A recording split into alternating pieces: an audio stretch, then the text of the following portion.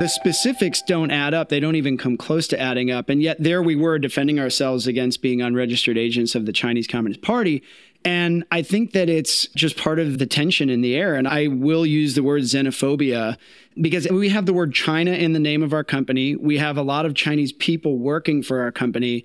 And it's very easy in the kind of current environment for that to get swept up into being a Chinese company, even though they're just like totally unrelated things.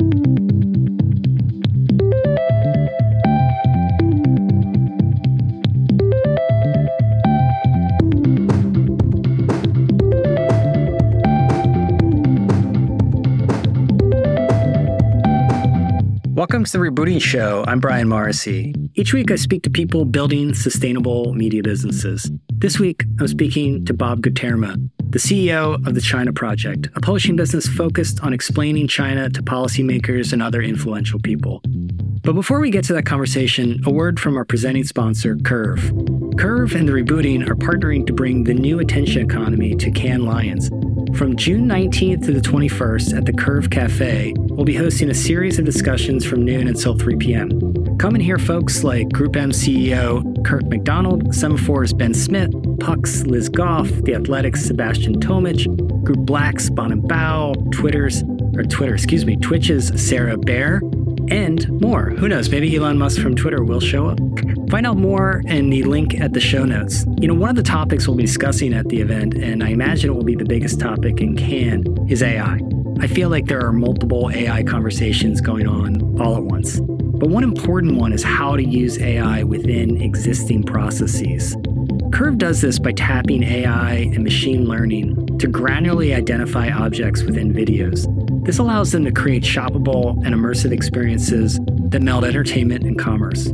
For instance, Curve worked with NBC Universal to create Must Shop TV on Peacock. This allows viewers to buy knives used in Top Chef, for instance. It's a cool technology, and I suggest you check it out. I'll drop a link to Must Shop TV in the show notes, and you can also find out more use cases and information at curvit.com. That is KERVIT.com. Thanks a lot to Curve for their support. Always appreciate it.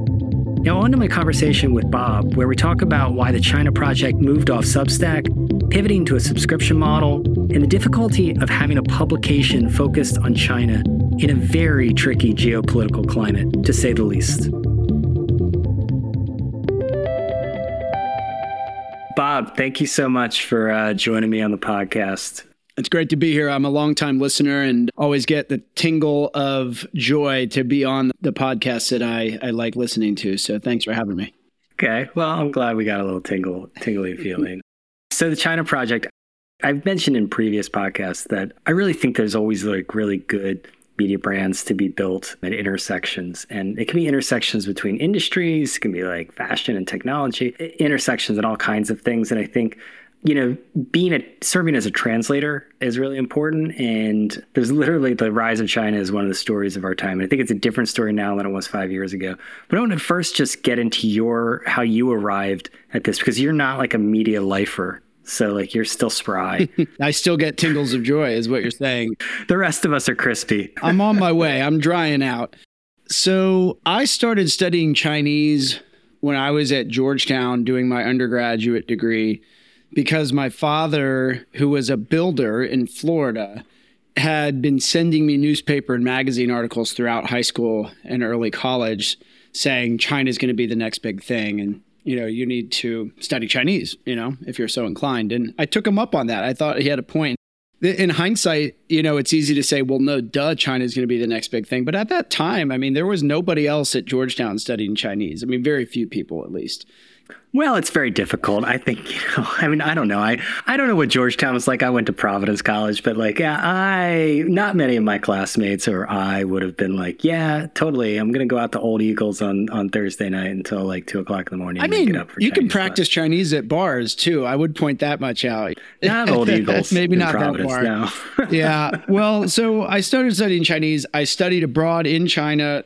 I, had an internship when I was out there, came back, finished my degree, and basically went right back to China.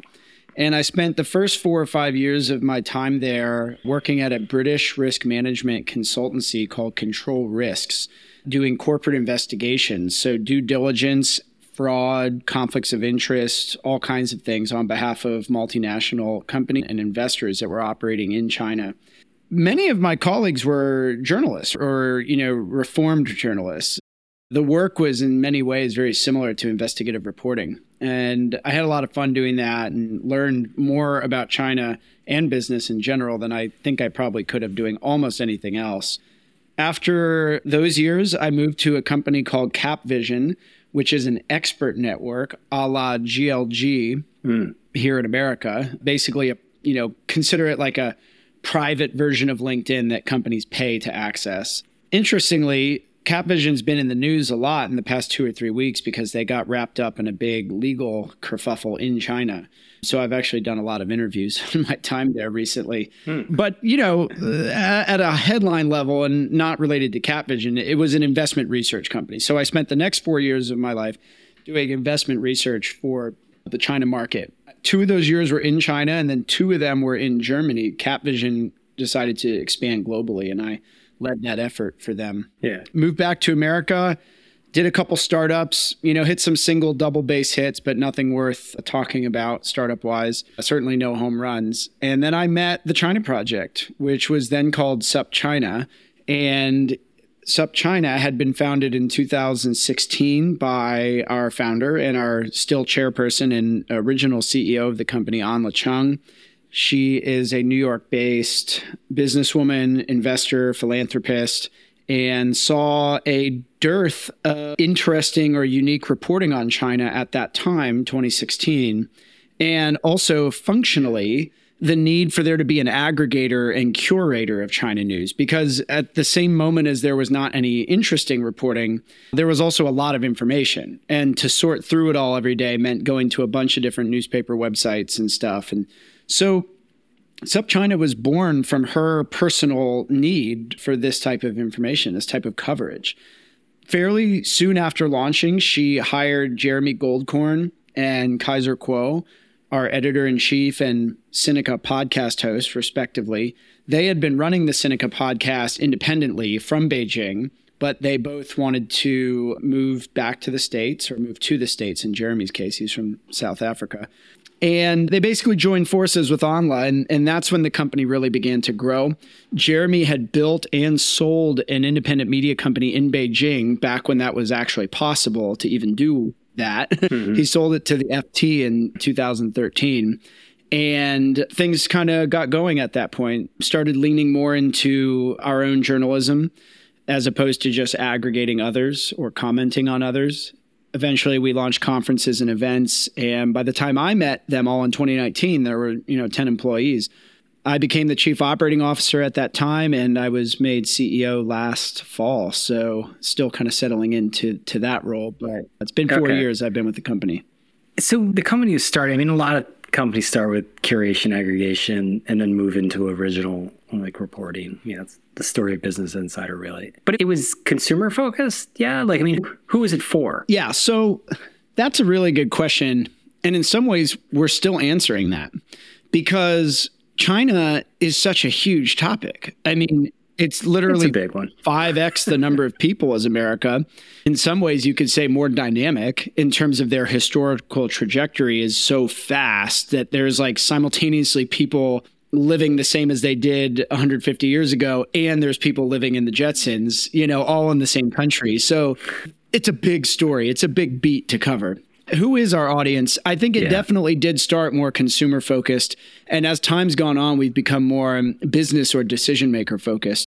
To be more specific about that, about 2 years ago, we made a formal business model shift from B2C to B2B. What I mean by that is not that we're abandoning individual subscriptions or the individual audience member per se, but when it comes to our deliberate effort and our growth, it's mainly coming from B2B subscriptions, companies, universities, government offices and departments, think tanks, etc. The reason for that is twofold. One, on a kind of audience attention level, as much as I think China is the biggest story of our times, and other than, America's story, most people aren't sitting at home thinking about how to cultivate better knowledge of China. And they're certainly not sitting at home ready to spend money on that. Whereas any organization is literally, in many cases, sitting around saying, how do we get better information and perspective, importantly, perspective, not just information on China? How do we get that? And they are willing to pay for it. So at the kind of spiritual level, organizations are more receptive to the idea of a dedicated platform focused on China. On the financial and just business level, individuals churn and you got to go find new ones. Organizations, for us, it's been an astounding experience. Our retention rate on our B2B subscriptions is like 98%. I mean, it's really, I honestly can't even remember the last B2B customer that churned.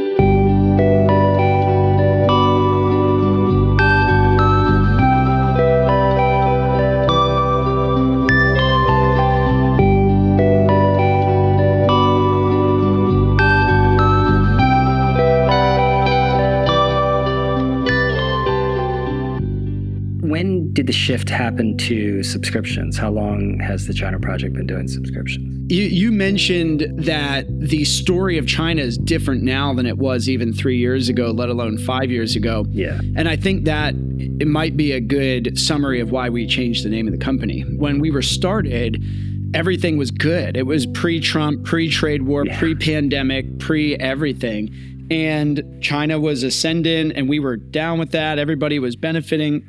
And there was some levity in the air. Fast forward a couple of years, none of that's true. And our work has evolved. We went from being an aggregator to a serious journalistic outfit, so serious that we've been attacked by both the Chinese and US governments for, working for the other, supposedly. We're having an impact. And the name SupChina didn't really convey the seriousness of the work we're doing. Yeah. And so we changed the name in 2022. The subscription program began in late 2018, and we had a free newsletter for a while. We had awesome engagement metrics. We still do. I mean, our open rates are way over 60% on anything we do. And we threw up a paywall essentially on the daily version of the newsletter and kept a shorter and more occasional one free. And instantly had, 1,000 subscribers, just like next day kind of core audience type people sign up. Yeah. And we did that on Substack at the time. This was before we had a fully fledged media website. And so we did that on Substack and we ran it on Substack for at least a year or maybe 2 years before, inevitably we needed to evolve beyond Substack. And I say inevitably because as I alluded to in our emails before the episode, I've got views on Substack. Yeah, no, I want to get into it. We can dive into that in a minute. Yeah. Let's get right into it. Because I'm publishing on Substack. At this point, it's not holding back my business. I don't really feel like building a website. I have built websites before, but I don't really feel like doing that right now as I'm booking 40 speakers in Cannes and all this other stuff. But talk to me about that decision, because nothing is perfect for everyone. I mean, I always say this with people who sponsor these podcasts or the newsletter. It's I'll introduce you to different people, but different people need different solutions at different points. It really depends on their business context, and not everyone is the same. So walk me through the sort of decision-making you had, because I think it's one that a lot of people inevitably come to with Substack as a provider. There's a lot of upsides, but there's trade-offs to everything in life. Yeah, there's some specific reasons from the time that come to mind. And then there's even more reasons that have come to mind since then. The bottom line is that Substack is very focused on a use case. There's a certain kind of writer or voice that is germane to newsletters, mainly newsletters, and not a lot of stuff beyond newsletters. And there's a certain type of audience relationship that specific type of writer develops, where it's one-to-one and it is talking directly to them often, although not always, in a personal voice kind of vibe. You are hearing from the person. And financially, things are usually pretty simple in terms of, the different options and the customer experience and lifetime journey and all those things. It's not one size fits all. There are ways to customize Substack as you go along, but it's really built around this one experience of a paid newsletter. And for us, there were a couple of things that happened. One is we were already, and just only became more and more as time went on, not just a newsletter. We had a lot of content on our website that wasn't even in the newsletter. We had conferences and events. We had all kinds of other things. The second is we have always had and continue to have a meaningful social media presence. So there's a lot of sharing and virality and a lot of vectors, if you will, for how people discover us and engage with us. And Substack isn't really set up for that either. And then thirdly, there were just a lot of specific features that were missing, especially as we began to focus more on group sales, B2B, the ability to do site licenses or IP whitelisting and things of that nature weren't even possible on Substack. So we weren't able to keep going there. But I think another thing worth mentioning is that if you're really building a brand instead of your own personal voice, Substack also presents a little bit of a challenge because it's a Substack. From start to finish, it's a Substack. Mm-hmm. It's got this flavor to it. And there's nothing wrong with that. But I think if you're trying to build a brand... Sounds like there might be something. Well, but again, it depends on what you want to build. I cringe anytime someone calls me a Substacker. I mean, it's, I guess, marginally better than being called a creator, but marginally. Yeah, I know what you mean. For the solo media person, to try to find a new term than Substacker, for the solo media person, the economics are great. But if you're trying to build a business, parting ways, what is it, 7.5 or 10% or something of your revenue? Yeah, it's 10%, and then it's another, 1.5 or whatever. The payment processing. Is. Yeah, you can usually do better in other ways if you have the energy and resources. Through various experiences that we were having as a company that was trying to grow, Substack just wasn't working for us. The reason why I say inevitably is I just feel like for other people, if you're reaching a serious level of financial success, you're just going to want to grow whatever you're doing beyond what Substack will enable you to do. And so as a phenomenon, as a movement, as a specific tool for many types of people in many situations, I love Substack.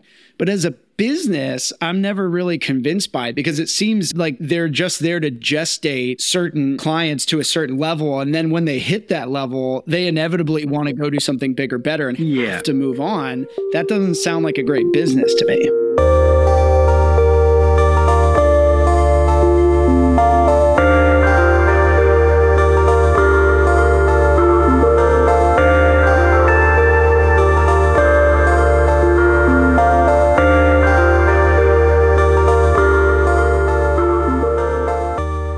This is the case necessarily, but it sort of reminds me of WeWork. And like my last company we started in WeWork, got a lot of experiences in WeWorks. And, my doubts about the model were like from the day I set foot in there, because I don't think any business where your customers celebrate the day they fire you is necessarily a great long-term business. I didn't go to business school. It just doesn't seem that way. And we were literally a milestone in the company timeline at the time when everything was offices and stuff, was when you got your own office and moved out of WeWork. Mm-hmm. And that is a challenge, and I think they've tried to add all these services and stuff, but trust me, I'm in WeWork. No, it's not working. And we've seen this in publishing quite a bit. There was this company, Federated Media, during the blogging days, and they were providing the publisher functions, ad sales, marketing, all the stuff that you have to build, the infrastructure. And they were providing it to the blogs of the era that were then small, like TechCrunch and Mashable. Mm-hmm. Well, guess what? They used it to get enough revenue to hire their own sales team to not give 40% or whatever Federated was taking. Compensate your sales team 15%. You're saving a lot of money. So I think that is definitely a challenge. We'll see if any of these publications that are more like from what you're saying, like institutional brands that I say, multi-author, regular publishing brands, the Free Press is trying to do this. The Ankler is one. I'm not sure if they can have a use case beyond that specific one. I mean, Dispatch moved off of them. Yeah. The Dispatch is great. I talked to someone there years ago because we use Piano now for our paywall and subscriber management, and they were interviewing to use Piano. I don't know if they went with Piano, but in any case, they were thinking about moving off Substack years ago, and they finally did. Yeah. Announced on this podcast, by the way, Bob. Announced on this podcast? It was announced on this podcast, yes. I read the newsletter that you put out on the same topic. Okay. I didn't listen to the podcast episode, but I should go back and do it. I love what they do, by the way. I mean, on a couple different levels, not least of which is their success in building a subscriber-centered business. I mean, they've really crushed it. They're an admirable player to watch in this space. Yeah. And I think also you can piece things together. And I don't think you have to have the website as the center of everything you do. But the reality is no media business exists to make money one way. I tell those Substack people this nonstop. I'm like, I'm sorry. Like, I don't make this up. It doesn't happen for a reason, because ultimately you're going to have multiple ways of making money. This is not some profound thought I came up with. It's just common sense.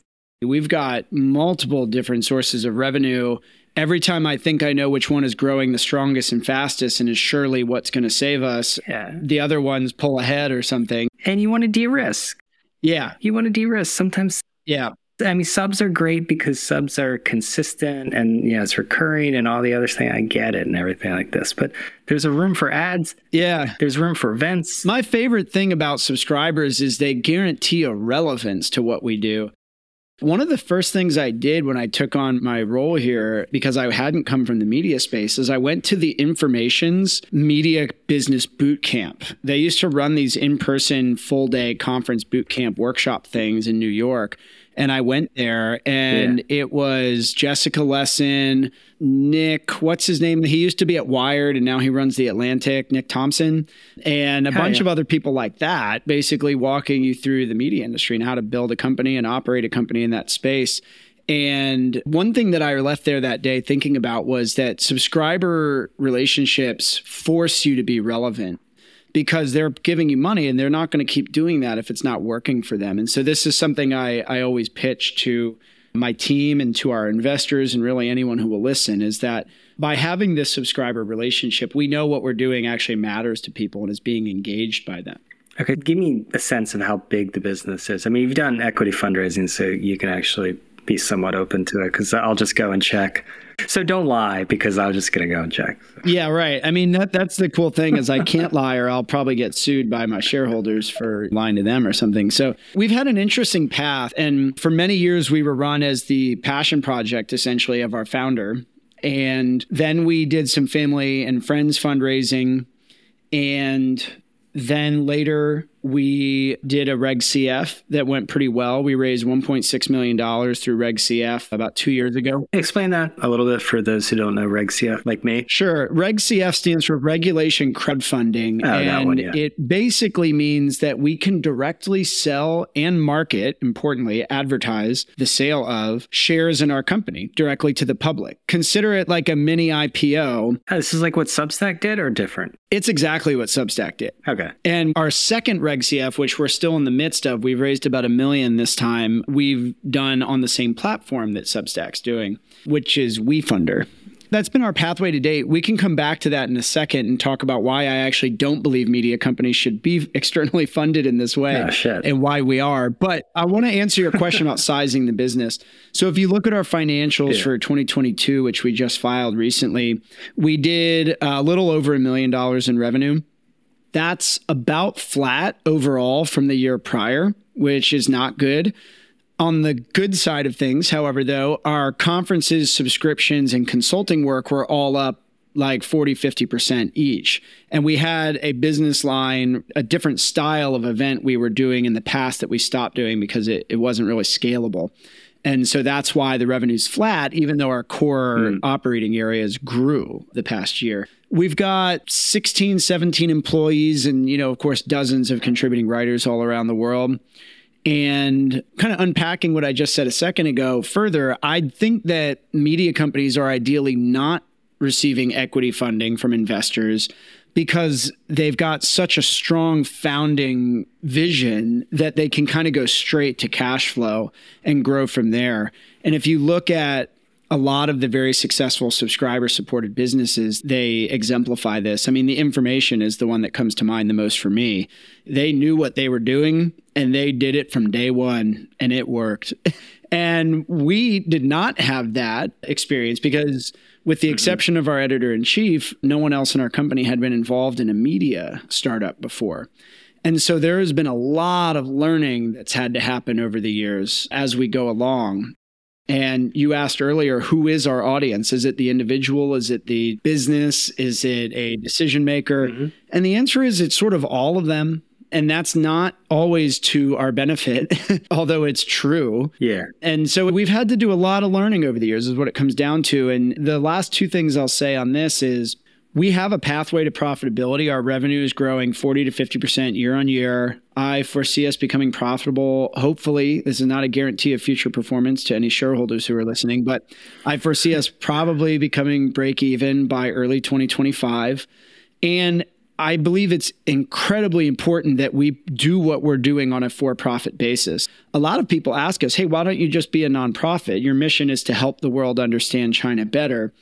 And the reason is because donors only fund things they agree with. Oh, yeah. And if you're talking about world hunger or climate change, that's pretty easy to align. But when it comes to reporting on China, nobody agrees with us all the time. Even our controlling shareholder, our founder, doesn't always agree with the editorial work we're doing, to be totally honest. But there's a respect built in there, so it's not a problem. But if we had, like, let's say 10 major donors and we had to go back to them every year, they would surely have an opinion about what we're not doing or what we should stop doing, et cetera. Customers don't care, on the other hand. Customers are paying you for the value that they get from your product, not because they agree with it all the time. So there's a lot more leeway to tell them things that they might not want to hear. Yeah, depends. Well, you can't be. I think it depends. I'll push back a little bit on that.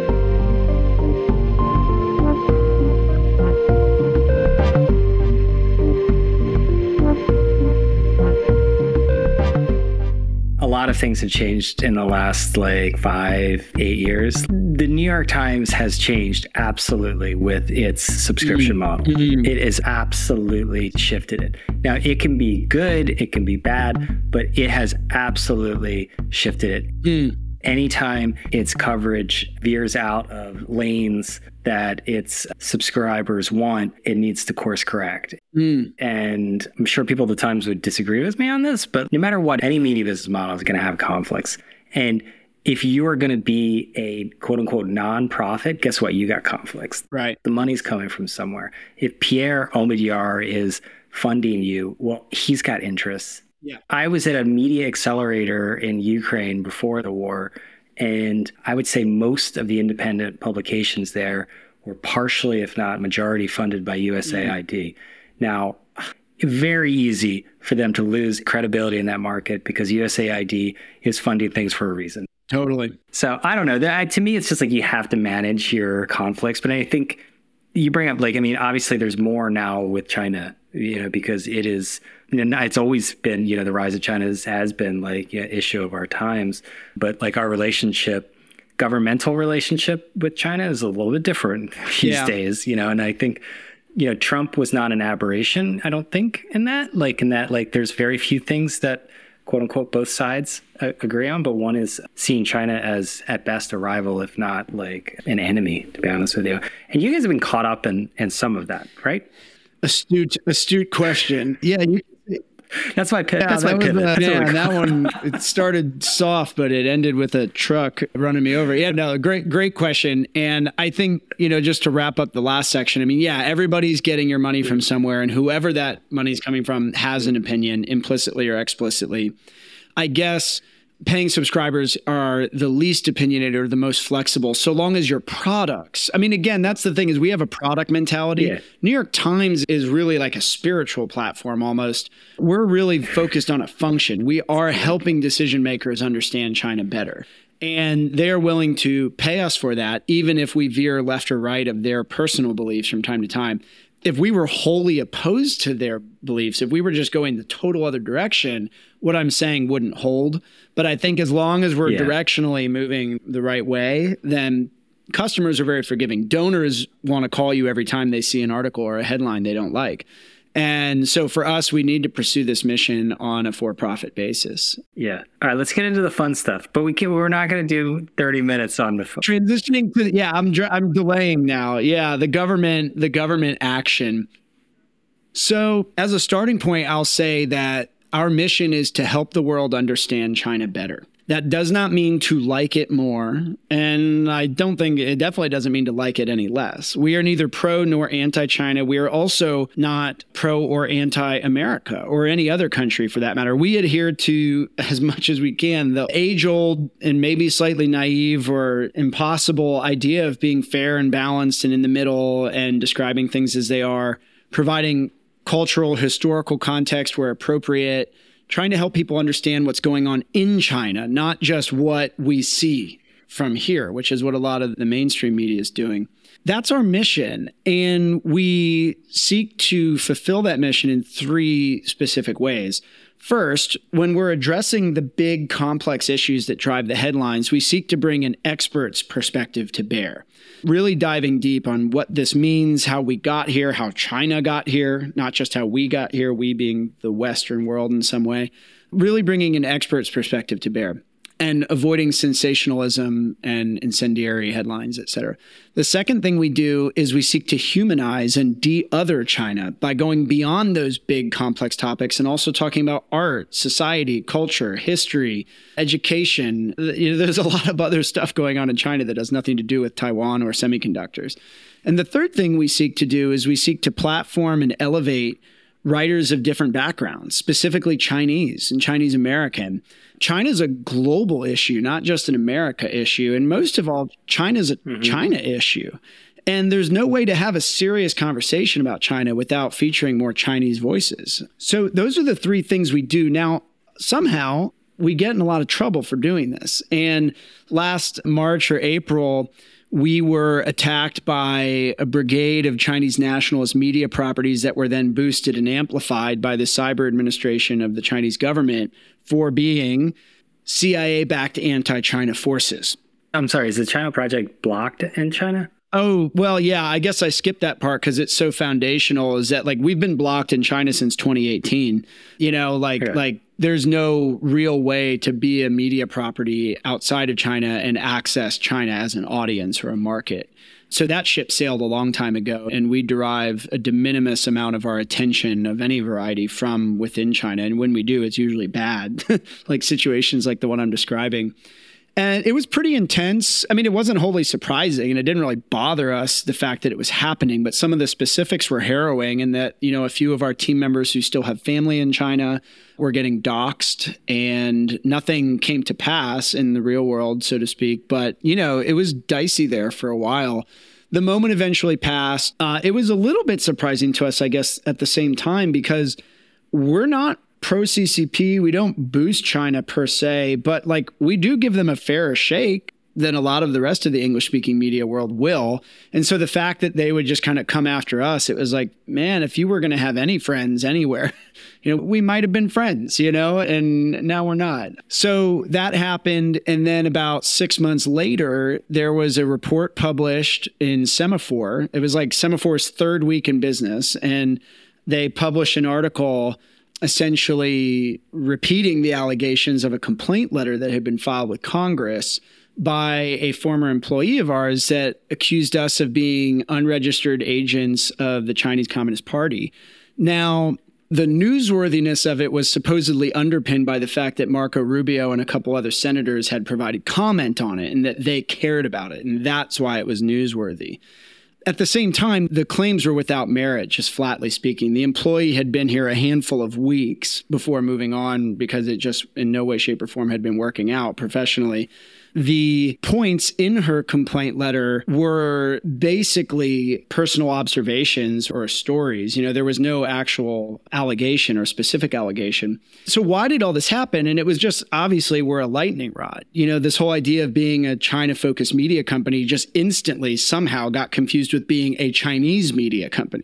And that instant confusion, I think, points to the tensions or the sensitivity that's endemic to covering China in these fraught times. One way or another, what happened to us was probably going to happen. As it did happen, it was from this complaint letter.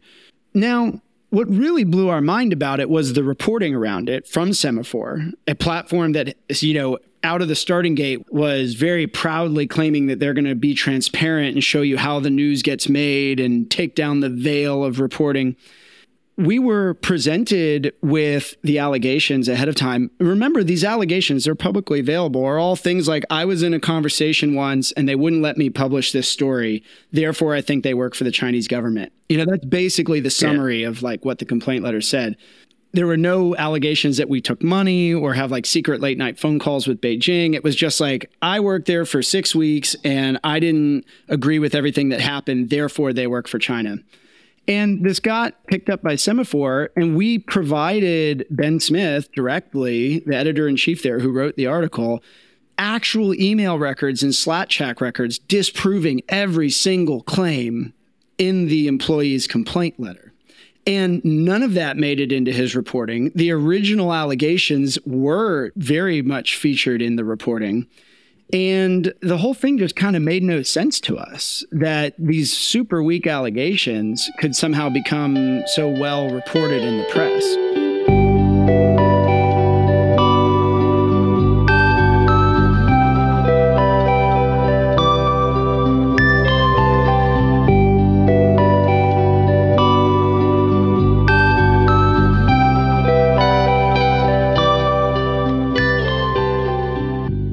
You can jump in here, but it gets worse in a way, because there's a deep irony that developed a few months later when Semaphore announced its own partnership with a think tank based in Beijing that is actually controlled directly by the Chinese Communist Party. Oh, yeah, right. And they even say in their announcement that we're doing this partnership so that we can be allowed to have our conference in Beijing, aka trading influence for access. Yeah, well, I mean, you would know better than I do, but to do business in China, you're ultimately going to be in business almost with the government.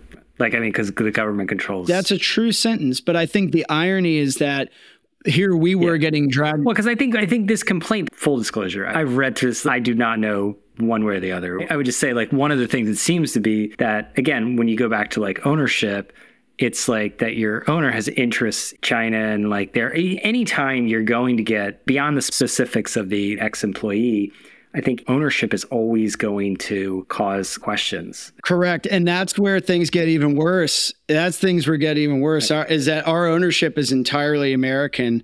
Is all U.S. citizens, lifelong U.S. citizens. Our founder's family was originally from Taiwan, not mainland China. She's never lived in China once in her life. She's ethnically Chinese. And I think that's where a lot of the confusion came in, is that if... Oh, I thought it was because Ben had quoted this foreign policy deputy editor saying that Cheng had financial interest in China and was looking to... She had an investment fund there many years ago, but it was small change compared to the rest of her career and the rest of her life. Her husband's a New York-born hedge fund guy, white American, and you're right that a lot of the reporting left it ambiguous about where our ownership is and the backgrounds of our employees. And I think that's kind of the third point here, is that the specifics don't add up. They don't even come close to adding up. And yet there we were defending ourselves against being unregistered agents of the Chinese Communist Party. And I think that it's just part of the tension in the air. And I will use the word xenophobia because we have the word China in the name of our company. We have a lot of Chinese people working for our company. And it's very easy in the kind of current environment for that to get swept up into being a Chinese company, even though they're just totally unrelated things at their base. Yeah, there is some. Look, we've gone through, some of this, before with different outlets. Depending on where the U.S. political climate is, certain outlets get the business that other ones don't. And I think this is obviously a very fraught area, right? Because it's so intensely geopolitical. Usually Marco Rubio, he doesn't comment on the rebooting or anything. So you hit the nail on the head there. He's not coming after you. Marco, if you're listening, let me know. The good news is, media-wise, it actually worked out to our advantage in the end. We got a lot of coverage, a lot of attention, and there's nothing bad to find there. We go full kimono with anybody all day long. And the outpouring of responses from across the media ecosystem, especially on Twitter, was, unequivocally positive. And it really worked out in the end. But again, the kind of just flimsiness of the original reporting and allegations, yet catching enough wind to be a thing, really points at the tensions that we face. And at any rate, the fact that within 6 months we were come at by both the Chinese government and the U.S. government means we may actually just be doing what we said, which is towing that middle line and just calling the shots as we see them and not supporting one side or the other. So just to wrap things up, what makes you sort of optimistic? I try to be optimistic a little bit, like on these, like lately, because some people have been like, you're too pessimistic. I'm like, no, I think I'm just a realist. But yeah, this is a tough business. There's easier ways to make money, I believe, than the media business. What makes you optimistic of finding these sustainable models? Like, because I think, look, if there's any sort of safe haven, I don't think there are many, niches are certainly one. It doesn't mean that there are not challenges, because like if you're in a big niche, like China is a massive, I don't even know it's a niche, right? Like, I mean, it's still kind of a niche, like, right? So like I guess it seems like, when you're talking about influential people and then the intersection with China, then you've narrowed it down. It's not like China exactly, but it's massive because you only have limited resources. You have that 16, 17 people, and you got to figure out where to deploy them to have an impact and provide the kind of meaningful, valuable coverage and intelligence that gets people to ideally pay you.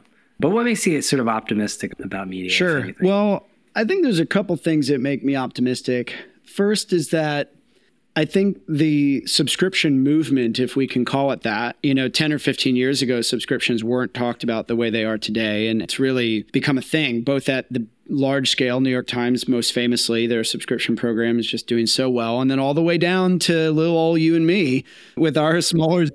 I'm not charging you, but I'm going to definitely register your credit card at the end of this. When I do memberships, I want to do memberships. I will sign up. Because I have wonderful partners like Curve who is sponsoring this. Thank you, Curve. I think that the subscriber movement is very encouraging to me because it shows that people are taking a vested interest in their sources of information. And I think that's going to gain importance as AI, and other things. Not even AI, just like the internet continues being the internet, like knowing your sources of information and taking them seriously is as important or more important than where you source your food. And we've all cared about that for a while now. The example I use is in the dystopian sci-fi films, they're always tuning in on the last working radio to the last human voice coming in over the mountain.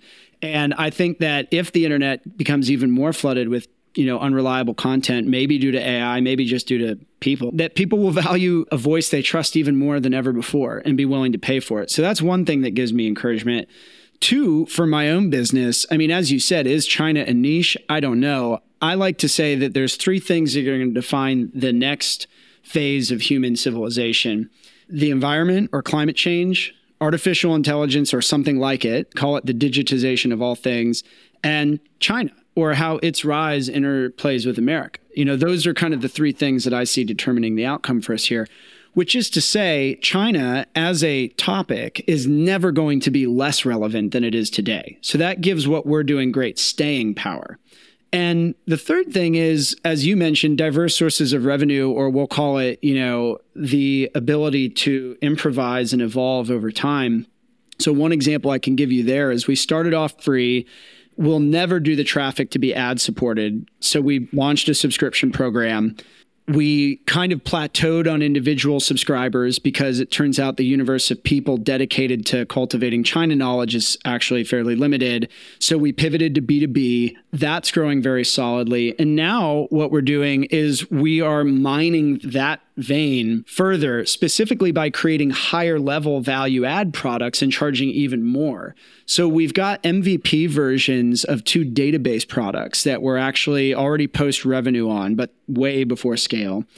And we're looking to solve more systemic gaps in information between the US and China. So corporate ownership structures, news tracking on industries and specific companies and topics, and building tools that really deliver value to the people who already get the most value out of our news reporting. And so what I'm saying is that for people who are here to stay and have a real focus area that has staying power, you can build a business on top of an audience if you're focused enough. And for all the Vox, Vox has had a lot of trouble, although they're still around, but for all the Vices and BuzzFeeds, et cetera, I like to point out all the success stories. Axios crushed it. Politico crushed it. Axel Springer is gobbling everything up. Nikkei, which bought the FT, is still highly acquisitive globally. Morning Brew obviously got wrapped up in that very happily. The information is just, as I've said a few times, just doing so well. if you know what you're doing and you have a clear vision, you can hit the ball out of the park just like in any other space at any other time. And there was a lot of big mistakes made too, but that's not that surprising. I think it's just more surprising in the media space because we get to see it happen and, right before our eyes, so to speak. Yeah. We'll see if the messenger joins them. I'm rooting for him. I want it to work. I'm super bearish on the messenger. I just don't see how that massive VC funding stuff works on media. Yeah. It corrupts, man. It corrupts. Like I said, the subscriber relationship forces us to be relevant, and raising $50 million before you've done anything almost guarantees your irrelevance. I mean, nobody has such amazing vision of the media landscape and what people want that with a lot of money, they can just build it properly. You need that scramble to find your audience connection to make sure you're doing it right. And they won't have that until they're already out of money. Yeah, exactly. All right. Well, cool. Bob, thanks so much. Really appreciate you taking the time. It was a great conversation. Thanks so much for having me. And thank you all for listening. I hope you enjoyed this podcast. I want to thank Jay Sparks from Pod Help Us, who produces this podcast. If you are interested in a podcast, you should get in touch with Jay. You can find out more at podhelp.us.